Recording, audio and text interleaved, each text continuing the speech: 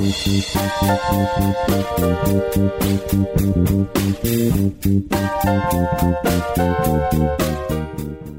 Wednesday and welcome back to another exciting episode of the Into the Night Minute, a show where each and every week teams of Movies by Minute podcasters talk about John Landis' 1985 thriller adventure comedy, Into the Night. I'm your host this week, Jim O'Kane of the Apollo 13 Minute, the Airport Minute, the Rocketeer Minute, and a couple of other minutes. And my guest with me so far for this past week has been my good friend Peter J. Regan, who is formerly Senior Vice President of a major hotel chain and now retired, well, semi-retired because he's now running his own hotel empire in the northern reaches of Georgia. Peter, welcome aboard again. Thank you, Jim. A real pleasure to be here and also being able to experience 1985 as a hotel person all over again. Yes. By the way, could you spell Dahlonega for everybody? Dahlonega. Dahlonega, as in Dahlonega Holiday. Hideaway Havens. Dahlonega. Sorry. Yes, Hideaway Havens. It's my wife came up with the phrase. She wanted to have something that was rustic, yet still relevant to the experience people would have here. Hideaway, it's a haven for rest and relaxation. Yes, it's far beyond glamping. Yes, or being at a hotel in an airport. Yes, yeah. none of your hotel, none of your Airbnb there is made out of cinder blocks, for example. No, not that I heard of. I believe we use wood, which is very helpful. Oh, good. Yes. This is a very funny minute, by the way, Jim. It is. And I'll tell you why. Okay. If you go to second 14 or 15, all right. I'm about to share with you some hotel terminology. All right. Are you ready?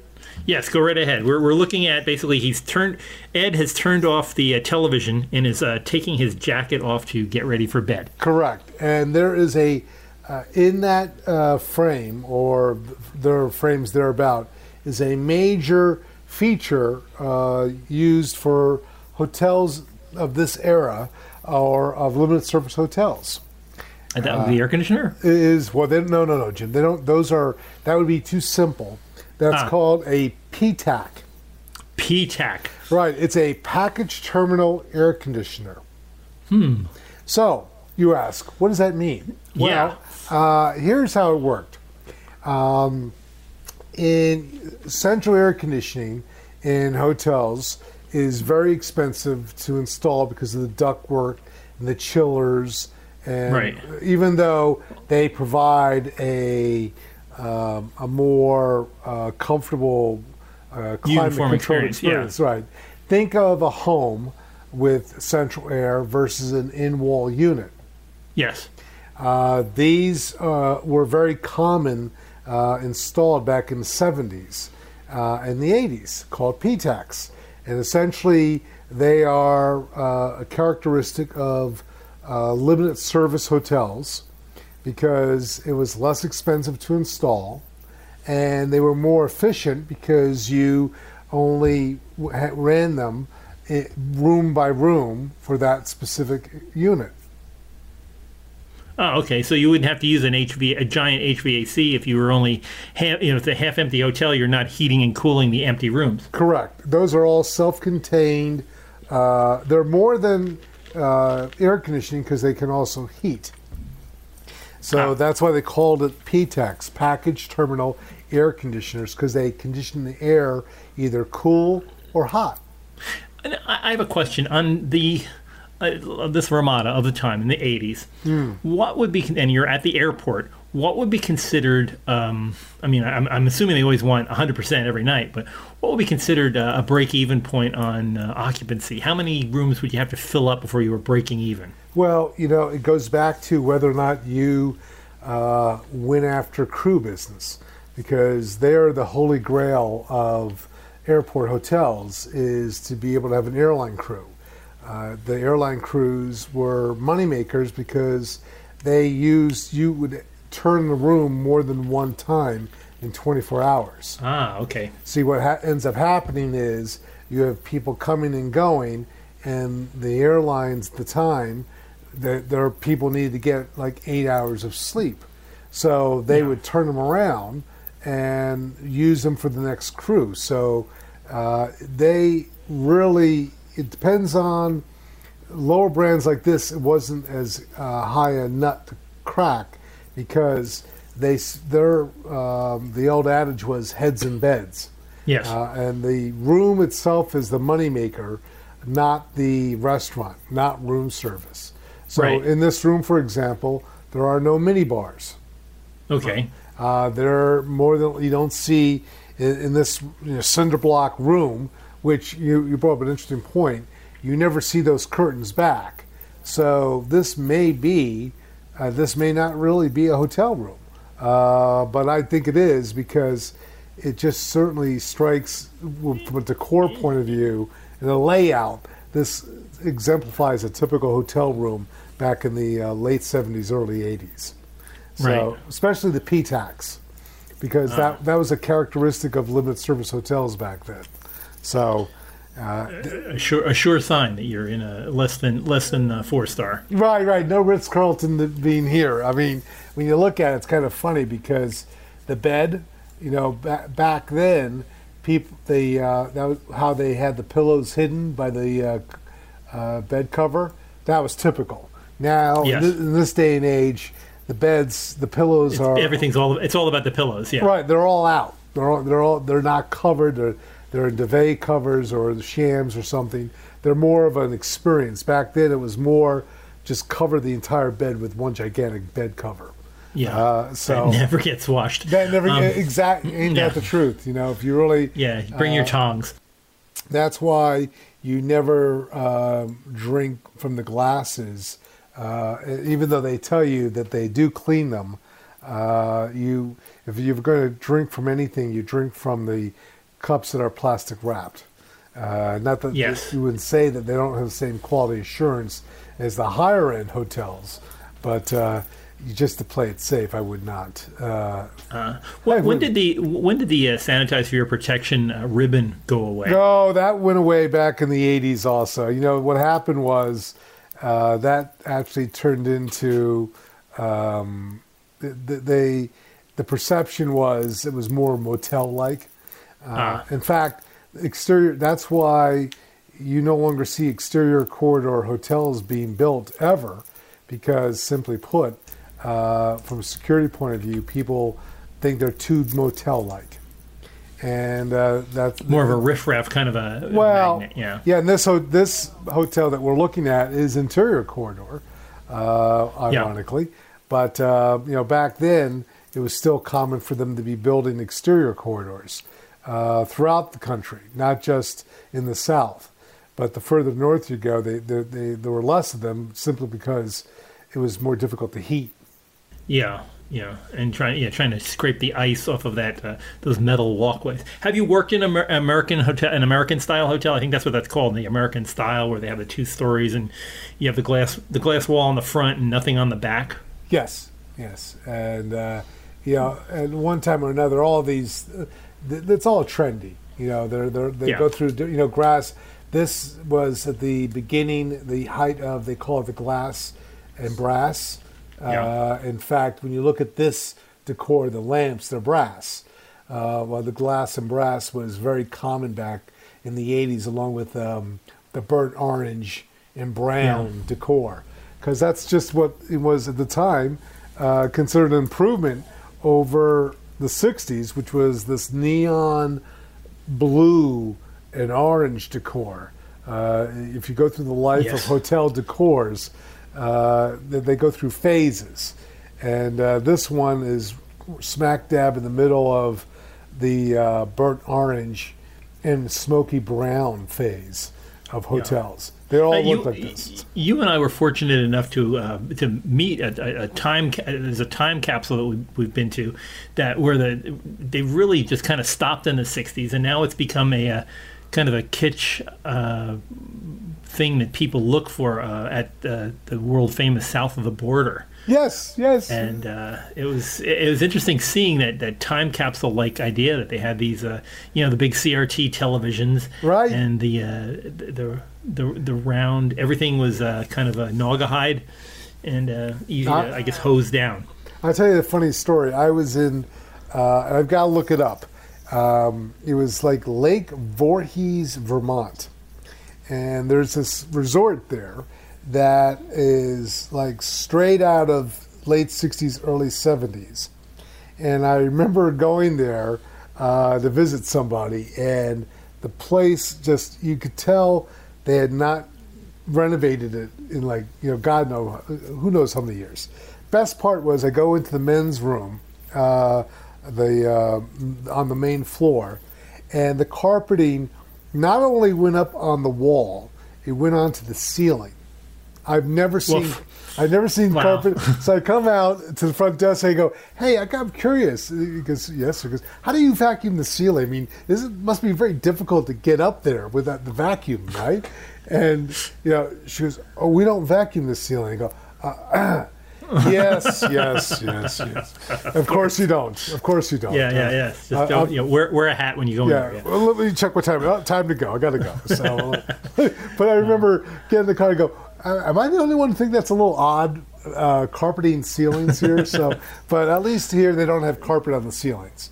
But they do have your... Yeah. I mean, that's Coconut Grove territory. Correct. So what you want to do, if you want to impress your friends and neighbors from now on, when you go to the hotel, you're going to mention the PTAC unit. And by the way, what I found funny too is, this is the shower scene. Yes. That is, at the time, that was the very typical tile being put in those rooms. Yes. And what they've done now, they've transitioned over where from I'm going to use the wrong terminology, micro-resistant type of material. They put in these... it's like antibacterial? Or? Right, exactly. It's a version of that where it doesn't require grout. And they're larger pieces, and they're simulated tile, but they're in a larger... they're not as... these tiles here in the shower, those are individual tiles that there's grouting and so on and so forth. Yeah, well, and now it's more like a board. Right. Kind of... And they do that for a few reasons. It's easier to clean. So housekeeping doesn't spend as much time. Because a housekeeper, if you want to make money in the hotel industry, a housekeeper does, on average, up to a dozen rooms a day. And that means you spend less than a half hour in a room that's turning, and then you spend a little bit more, like 40 minutes in a room that was a checkout. So time is money. And what in the checkout? What additional steps that would take another 10 minutes? They Are you scrubbing more? They strip the bed, and what you're doing is many times, depending on the brand standards, each hotel brand is a little different. So if you're staying in a hotel for 3 nights, it's very common that they will not change the sheets. They'll make the bed, but they don't change the sheets. They'll swap out the towels, but they won't necessarily do a hard clean in the room. And of course, when you're checking out, they do a hard clean, and the majority of their effort is in the bathroom. Oh, okay. Most people want a clean bathroom. So counter, toilet, sinks, the whole 9 yards. When you look at how their time is allocated, the bed component and the bathroom take up the lion's share of it.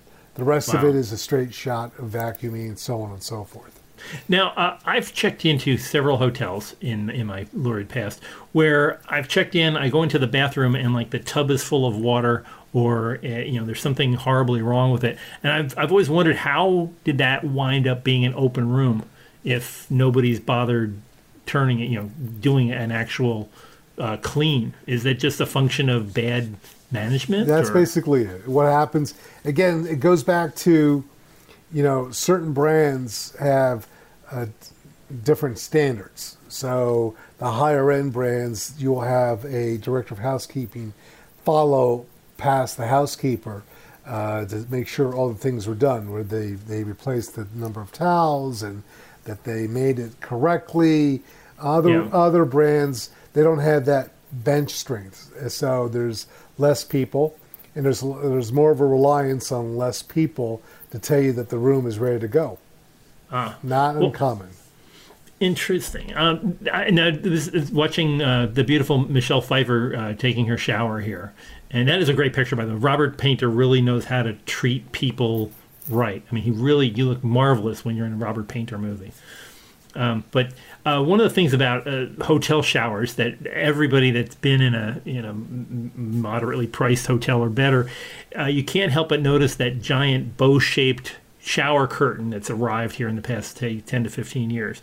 Where did that come from, and where is that, why did it expand so fast?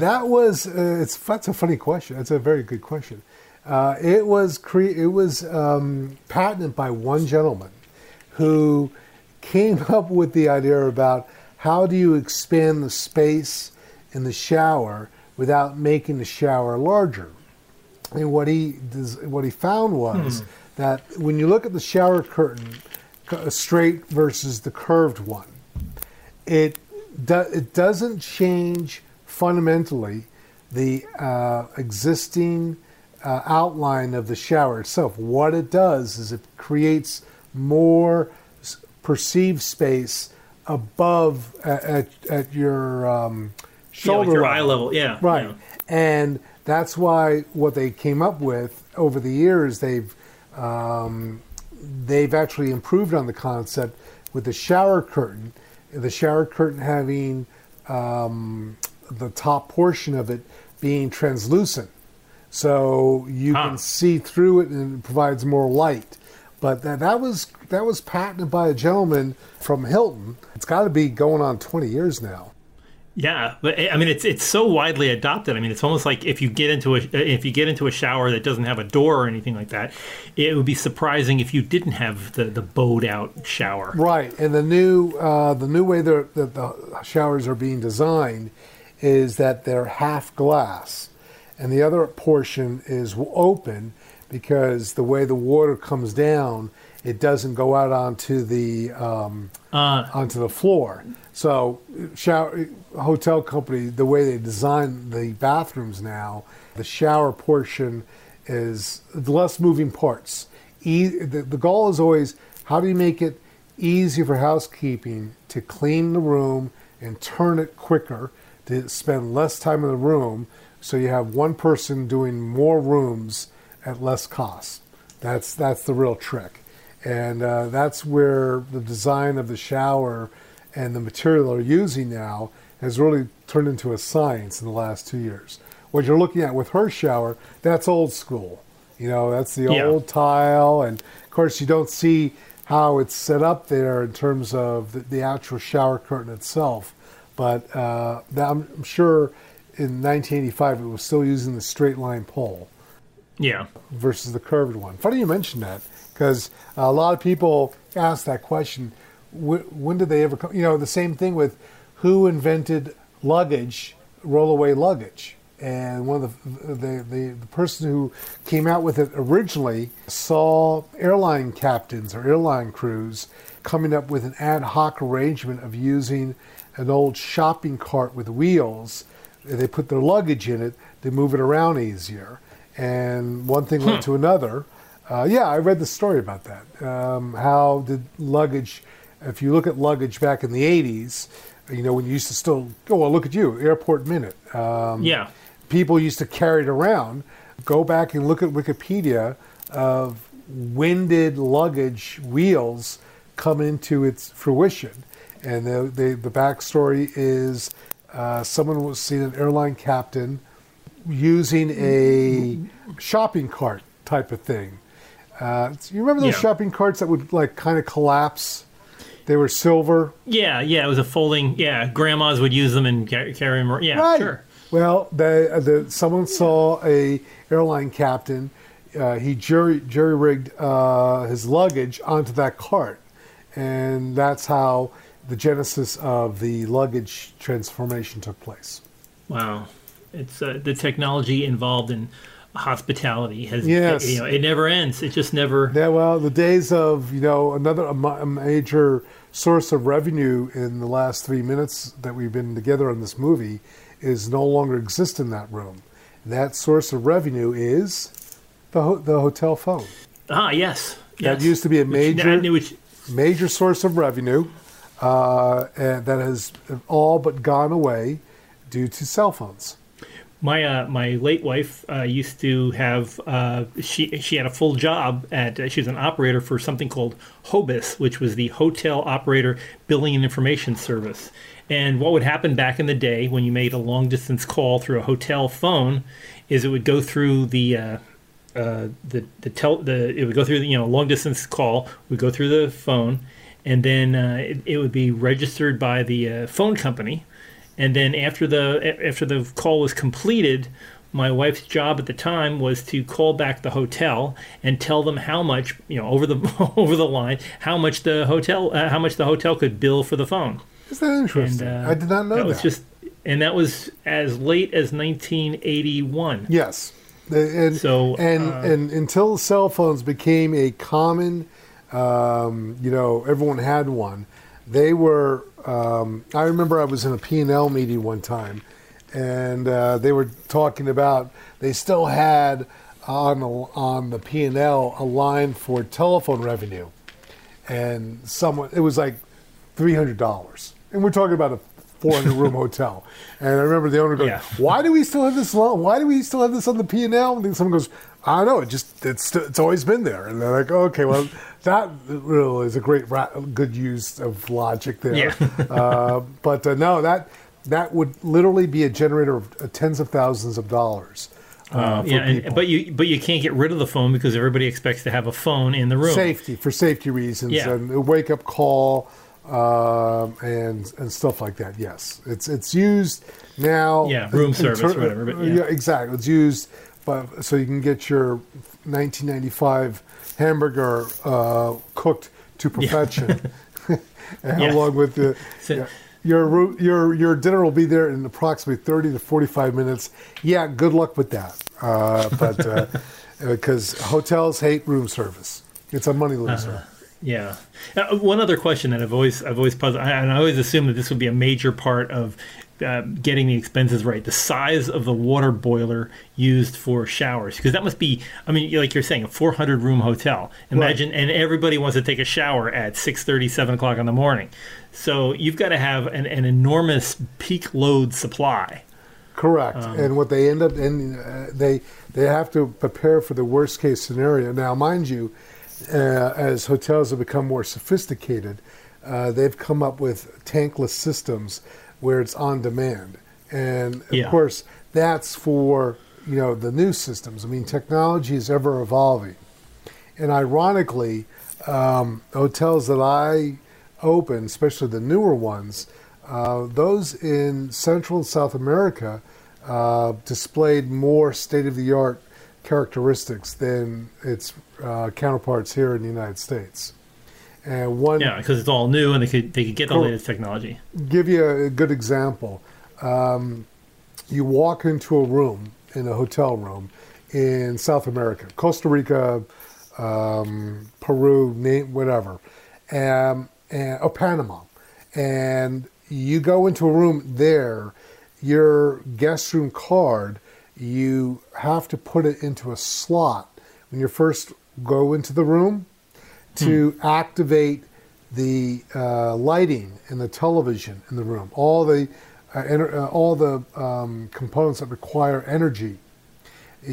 So the logic is, when you leave, you take your card with you, it automatically turns off the television and the lights, so they're not left for an empty room. But the funny thing about it was, for years, I would get out of the habit of forgetting that. I'd be looking around the room going, where did I leave my hotel card? And I remember, that's right, it's at the entrance, so it's at the door going in and out of the place. And it would always never fail. Every trip I would go to South America, I would forget that, and the first night I would be looking for that stupid hotel card. But that's neither here nor there. Now cards are no longer. They used to have the magnetic stripes on them. Now they call it RFID. Now it's all near field. It is RFID, radio frequency identification.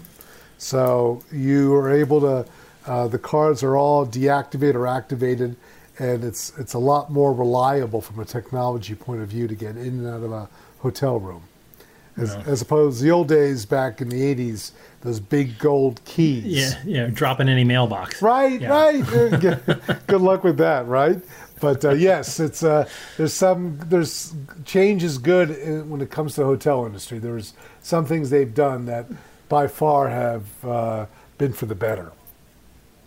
That's my 2 cents for what's worth. Yeah, and you were part of it all. So I was. And if anybody has anybody to thank, it's you, Peter Regan. 30 plus years later, Conrad Hilton, then you. Yeah, right, here we are. Good times. Yeah.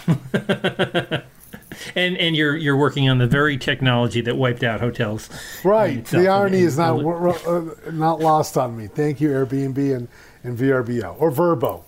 Excuse me. Vrbo. Yeah. Well, let's talk a little bit about your business as we're heading out of this minute. For people wanting to make a reservation in North Georgia and staying in a wonderful place. We have just purchased our 4th home. That is now we have 7 rentals here in Dahlonega, Georgia. Very exciting news. We have one that's under construction right now that's going to be opening in 2 weeks, and then another one that we're closing on literally a week from tomorrow or on Monday. So we are Dahlonega Hideaway Havens. And when you come, we'll show you around all of them, Jim. We'll give you the grand tour. Yes, and if you ask for Peter, he will be happy to sit down and regale you with hotel war stories, of which he has many of which he can't tell in a public place. Correct. Whisper to you in private. Have you ever been to Warsaw, Indiana? I have. I'll be able to share with you all the exciting stories. By the way, Warsaw, Indiana is the orthopedic capital of the world. Wow, so lots of people with walkers moving around. Apparently. Well, that's where they make the orthopedic equipment, so. Okay. But that's a good point. I never noticed, so. Yeah, I do remember being with you while you were evaluating a hotel in North Texas, and all I can remember was they had a giant disco room painted black. Oh, my gosh. They had chairs that were 6 feet tall. And we... not the chair. That's right, the chair was long. I forgot about that. Yes. And we also you came out to see me in Wichita, did you not? Yes, at the home of the first. What was that? It was a Days Inn. No, there was first. The next door was the first Residence Inn in the United States. That's right, and it had been deflagged. It was no longer a Residence Inn. No, it was a Wyndham Hotel brand. So yes. Again, the legacy of the brands, all good. But that's right. You were up in North Dallas with me. At that, I don't know what the Knights Inn. It wasn't a Knights Inn. They used to be called Knights Inn, right? It was turned into some kind of disco from whatever land they came from. Yes, and they would rent rooms above the disco, and people didn't know that they were renting a room where they would be playing music at midnight just outside the door. Correct. Good times. Son of a place. But more war stories to come if you go to Dahlonega Hideaway Havens. Yes. So just ask for Karen and Peter Regan are the proprietors, and well worth your time to get to North Georgia. The Dahlonega Hideaway Havens, Jim, and hopefully one of the days you and your bride will come out and visit us again. We miss you. Always a wonderful time there. Wow. Well, for folks wanting to comment on their own Airbnb pleasant or nightmare stories, check us out on social media. You can find us at The King Lives Listeners Limo, which is on Facebook, of course, and then you can also find us on Twitter. The Twitter is Night Minute. If you'd like to follow up with previous, of which there are 108 minutes now, previous episodes of this show, you can find them on all the typical podcasting venues like Apple Podcasts or Google Play or Spotify. Or you can find us at the big site, nightminute.com. We will return tomorrow as we're almost getting to the end. But hopefully you won't fall asleep before Jeff Goldblum does. So join us here tomorrow, Thursday, on the Into the Night Minute. Thanks, Peter. All right, buddy. Take care. Do we thank you or what? I'd say I fall in the or what category.